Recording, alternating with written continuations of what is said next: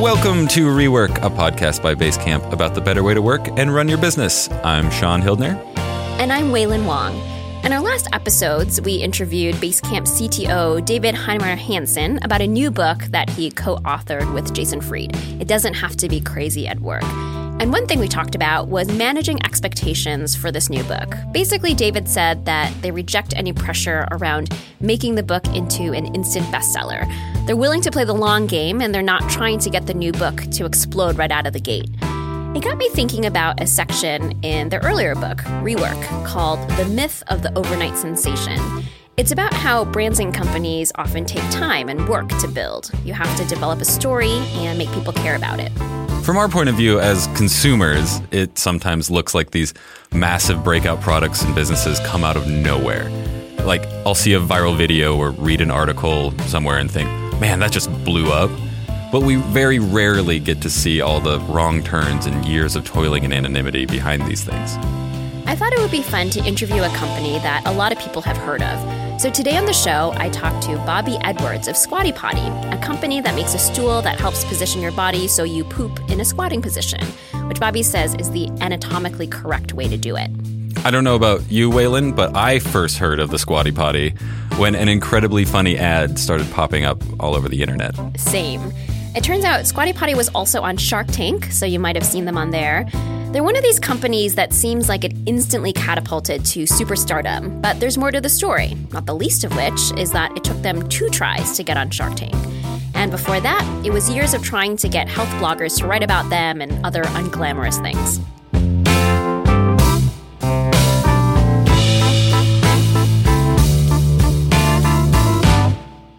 My name is Bobby Edwards, and I am the co-creator and CEO of Squatty Potty. The Squatty Potty was just a simple stool that is ergonomic and designed to fit around the toilet to help you achieve a natural squat without actually squatting. So it gives you the posture of a squat and all the benefits, but you don't have to climb up on your toilet and actually squat.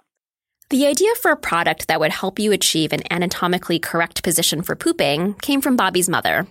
She noticed the change when she built a house with a taller toilet. And that's when she really found the benefits of the stool to help her get back into that, lower squat type position. So Mom had a poop stool for years, but, it was in 2011 that the light went on, that after doing a little research and finding out that people were actually looking for this product or talking about the concept, and there was nothing out there. And we were like, let's try it. Let's just build a website and see what happens. The first prototype and the first, I would say, 3,000 units were all made by wood.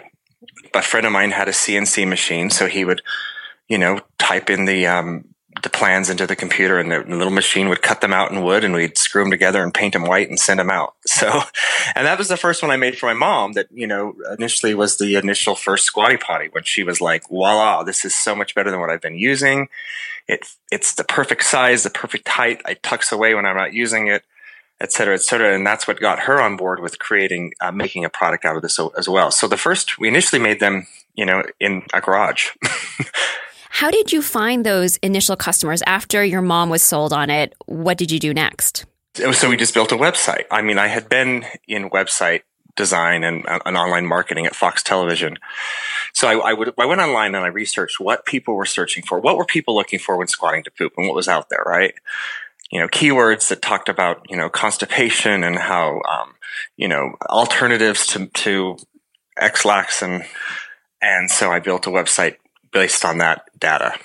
Back then, there wasn't a lot of competition on Google AdWords for terms related to this stuff. So with a few $100s, Bobby was able to get Squatty Potty to the top of Google search results. What was your thinking around the kind of tone you wanted to take with the website and with your marketing materials? Were you thinking this is quirky and we should lean into the quirky and the weirdness of it? Or were you thinking we should be really serious? Yeah. No, it was all health-based. It was all like, my customer was my mom. And old people they're starting to take medicines that help to slow them down. And, things start to slow down. And they've had children. And so I thought, we're going to go after this very medical, very pelvic floor health. Women, mothers that are having constipation and pelvic floor issues, and this is going to be the product that helped them. So it was very medical and clinical and very boring. very boring. In fact, we had like a image of a skeleton on a toilet, and it's like, your toilet's killing you. Is it like you've been waiting so long to poop, you just died and turned into a skeleton? Your toilet's killing you. You might as well, the way you're using your toilet is killing you. It's, or all that. I don't know. It was a little bit scare tactic, a little bit like, I don't know. It's funny because even before we went online, we started doing like road shows. It's the weirdest thing. It's the weirdest thing, trust me. So we'd show up at this like expo for like what women want. It's like essentially an expo of like Botox and like glitter scarves and like bedazzled jeans and strange things that people think that women want. And I thought, well, women want a squatty potty. What women wouldn't want a squatty potty, right? So we show up with this toilet with this weird messaging with my mom and myself, and we're getting crazy looks like, oh, I don't even want to talk about poop.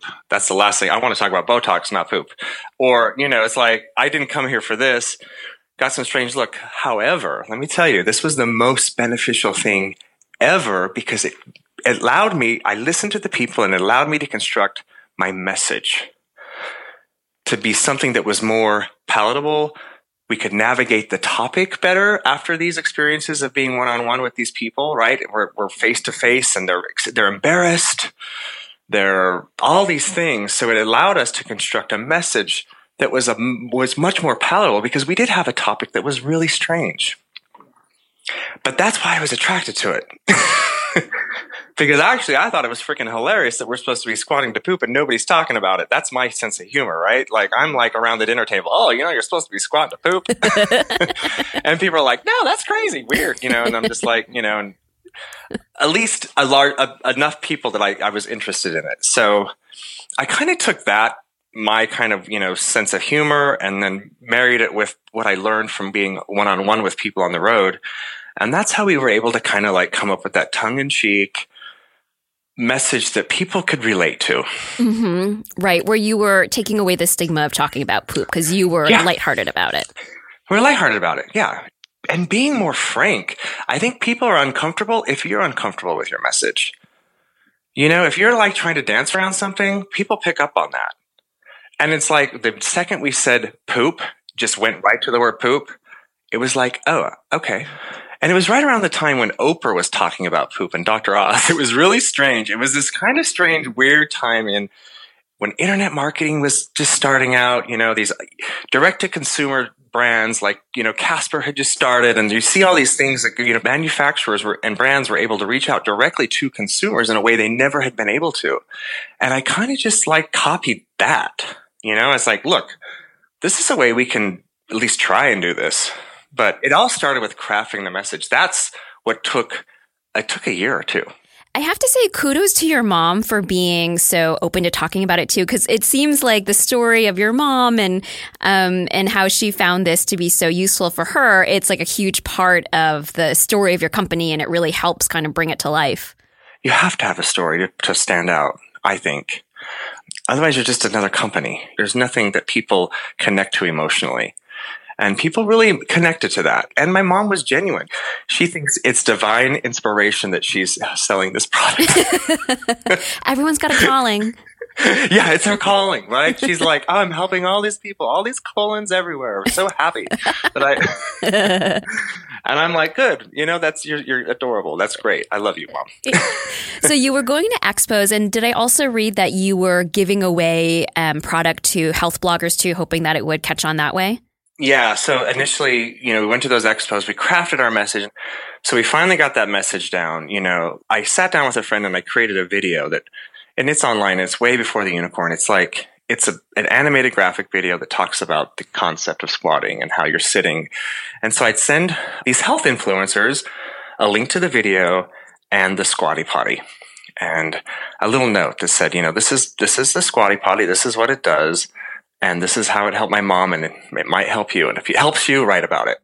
Yeah, what's interesting is, that was a pretty big expense for you, right? The thing is substantial, and so you were shipping it. Yeah, it's like for us to back then it was about $20 to ship a box that big, because it was a heavy wood large box assembled, and then for the cost of the product. So that was initially, about $40 a pop to send to Squatty Potty. And then I sent about over 100 over the course of, 4 or 5 months. And again, this was, back before influencer marketing was kind of a thing. I think it was just kind of starting. And then, so these people were interested in topics like this. And this was something new and interesting. And even off-topic people like, vegan bloggers or, mommy bloggers would talk about it because it would help them. Everyone gets hemorrhoids when they're pregnant, et cetera, et cetera. And so I was able to kind of reach out to these people that I never thought were going to be our market. And that really helped. That kind of snowballed, that really got things going. That got traffic coming, much more than going to a convention center and schlepping your goods, And then when you got on Dr. Oz, was that the first really big break? Yeah, it was the first big break. We had just moved into a new space out of the garage, and we had just started getting the plastic stools from China. And my dad was in the office, and I was driving to California. We live in southern Utah. It's about a 6-hour drive. Driving down there, and I get a call from, my dad saying, "We're going to be on Dr. Oz. We're going to, I'm like, "What?" He goes, "Yeah." He goes, "I just got a call, and it was from, it was from one of the producers, and he didn't believe that it was really a producer from Dr. Oz. He thought it was me or one of my friends or one of my brothers playing a trick on him." And but it turned out to be real. So yeah, that was a big win. Thank God we were ready to go at that point. We had just got those plastic stools, so we were able to make it happen. Yeah, and then after that, you got Howard Stern, and then you went on Shark Tank. It just seems like you hit all of any one of these would be a dream for a small business, but then you got all of them. Yeah, but it didn't happen overnight. It was this was 1 year apart. So Dr. Oz happened in 2012. Howard Stern happened in 2013, and then Shark Tank was 2014. And so did you feel like Shark Tank, you really needed it, even though you had already gotten such a big splash from Dr. Oz and from Howard Stern? What were you looking to get out of a Shark Tank appearance that you might not have gotten out of those other two? Publicity. It's more publicity, to be honest. To get 8 minutes in front of America, it's incredibly valuable. It's worth millions of dollars, even if you don't get a deal, right? Like you look at what to buy that programming, it would be hundreds of thousands, if not millions of dollars, depending on how much extra publicity you get on top of that, because you get added bonuses, you get follow-ups, you get, follow-ups with all these other news organizations for being on Shark Tank. So that's essentially why I went on Shark Tank. And it took work. It took twice to do. They said no the first time. Oh, really? Do they give you a reason when they turn you down, or is it just a form letter? They did that time, yeah. They because we were pretty far along, and all of a sudden they're like, "We have a producer that just doesn't like the product, doesn't like the content. It's a family show. You're talking about poop. It's not right for our brand." Oh, really? Oh, yeah. That seems. Well, I guess you went on eventually, so they kind of saw that. I think we had a different. We had also changed our message within that year or two. The second time we went on, we were more legitimate. We'd had more success as well. So I think that helped us, as well. Yeah. Was there ever a moment leading up to and then including the Shark Tank appearance where you thought to yourself, "Oh, we've made it because we got this, or we got this mention, or we have this many sales now"? Or did you constantly feel like we still have to be looking for that next? It's funny. You think that once you get there that you've made it, and when you look at the bank account, you're like, where's all the money going? And it's not, it still seems like that to me, it's still you're able to finally pay yourself some money, but what you get is you have a business that's valuable now, right? So that's the value. That's what you get as a business owner, unless you're just like printing cash, but that's very rare. In most cases, a business is not going to make money or, make gobs of money until you sell it or until you make enough revenue that you can actually start pulling out dividends. But you always want to put the money back in, though. You always want to make it, you always want to make it successful and bounce it up and bolster it and make it as big as it can be. It's a fantasy that you're going to just be rich from making it big. Sure. Even post Shark Tank and all, which I think a lot of people Even might not post-Shark realize. Tank, you know, and even bigger than Shark Tank was the unicorn video that went viral, right? That was like 5 times what Shark Tank was. This is where your ice cream comes from. The creamy poop of a missing unicorn. Totally clean, totally cool, and soft served straight from a sphincter. They're good at pooping. Let me break down what's happening in this video in case you haven't seen it. A man dressed in sort of fancy Renaissance fair garb is standing in front of a conveyor belt, and perched over that conveyor belt is a tiny unicorn puppet that is squatting and pooping rainbow soft serve into ice cream cones. Can you talk to me about how you decided to go after a viral video? And I don't even know if that's kind of the concept you had in mind or if you just wanted to make a video and were surprised by the virality of it. Both. I had found that company years ago. They had done videos that I really liked. And so I really was going after this company to make a video for us, but we couldn't afford it. And after Shark Tank, we finally, again, this is why you save your money and not spend it. We could finally afford it. We finally had some money in our account that I could go and pay their $250,000 that they wanted to make this video. And we did it. It was a huge gamble. In fact, there were people that did not want to do it, right? We had a new shark. We had other partners too that had come in to help us. But my parents saw the value. My parents stood behind me, and we went and did it. Were you drawn to, it's the Harmon Brothers, right? That's the name of the It's the Harmon Brothers, Harmon Brothers. And were you drawn to them because they had a quirky style? The videos that you saw before, they were in a similar vein? I was. And the reason I liked them is because not only do they make funny videos, they make videos that sell. If you've seen the product Poopery, they did that video as well. Very similar topic. And when that video came out, I was almost sad because I'm like, this is my video. It's not the same product, but it's like my video, right? So I called them and I said, of course they got so much attention from that video, so they were hard to reach. But I finally got in touch with one of the Harmon Brothers. So I said, this is our product, interested in you guys. And they were very interested in our product too. They liked it. They thought this was right up their alley, right? But then they gave me the price and I was like, it's not going to happen. So that was a full 1.5 years before we even did the video. So when we finally had the money to do it, we did it. We bootstrapped everything. We started out buying $35 banner ads on random weird alternative health websites.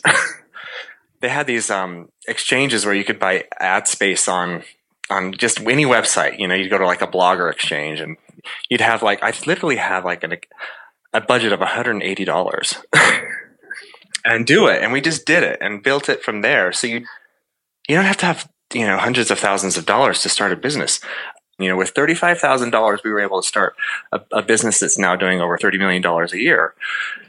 And it started with me buying ads and sending out product to influencers, and it just, as we had the money, we did it. Do you remember what your first reaction to the ad was? And I'm sure the ad went through a few iterations before you released the final version, but were you like, this is exactly what I dreamed of? Or was it were you like, this is even weirder than I thought? This is even weirder than I thought. I was like, oh my gosh, what are we doing? Because we had spent so much time babying this brand and trying to become a legitimate health product, And I was like, this go either way. It could have gone either way. It still could go either way. It's like, what? You never know. And it wasn't till like day 3 or 4 that it started to go viral. And so the first 2 days, I was like, oh my gosh, we just spent $250,000 and it's got 3,000 views. And then on day 3, I remember I was in bed and I woke up at 6:30 a.m. and looked at the numbers and it had spiked to 300,000 views overnight. And then I looked at sales and I was like, oh. I reached over, gave my partner a high five and I'm like, look at this, look at this, look at this. It's happening. It's happening. So your instincts about what these videos can do were correct, because you said these videos, they're not just eye-catching, or they don't just go viral, but they sell. And in your case, you saw like a direct correlation, like someone would watch the video and then buy it, which is pretty remarkable. It's a hybrid of kind of a direct response ad, because if you watch the video, they nail it 3 or 4 times. Problem, solution, buy now, buy now, buy now, buy now, problem, solution, buy now. It's like it's not just funny. It's buy now. This is the problem. This is the solution. Buy now. Right. And it's just dressed up in this like really wacky psychedelic story, right? So yeah, which is strange, and you've seen a lot of people try and copy that, and some of them are successful and some of them are not. But so it's weird. You never know. It's still a mystery to me if what's going to make. So in worst case, if you're doing a video, make sure there is a strong call to action, and make sure it is problem solution, and it's not just funny, because just funny. We've made videos that are funny and it hasn't moved the dial. We've been on Saturday Night Live, and it didn't move the dial. It was funny and hilarious, and millions of people saw it, but it didn't push them to buy. So it's not just mentioned. People need it to be asked to buy. They do. It's funny. I didn't believe it, and I was against it too, because I'm like, well, it's too salesy. I'm not a salesy person. I learned that you have to have a hook. You have to get them to buy. Did you give yourself a moment after the video came out and you saw how well it did and how much it did for sales? Did you give yourself a moment to be like, okay, we can coast on this for a little bit. We don't have to be immediately thinking of what is the next big thing? Yeah, I'm doing that now. I'm giving myself a moment now, and it feels great. Yeah. The good thing is we have a brand that people like and it resonates with people. And so we have an opportunity. So we're going to take it.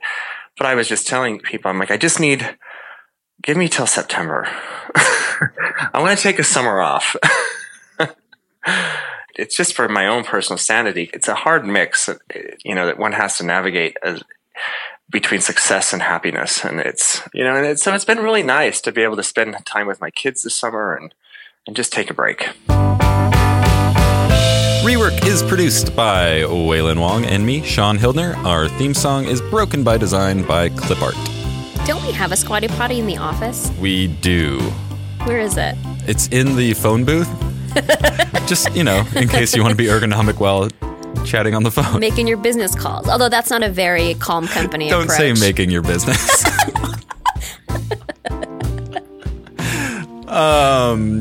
What else do we want to say about this? That's it. We're leaving it here.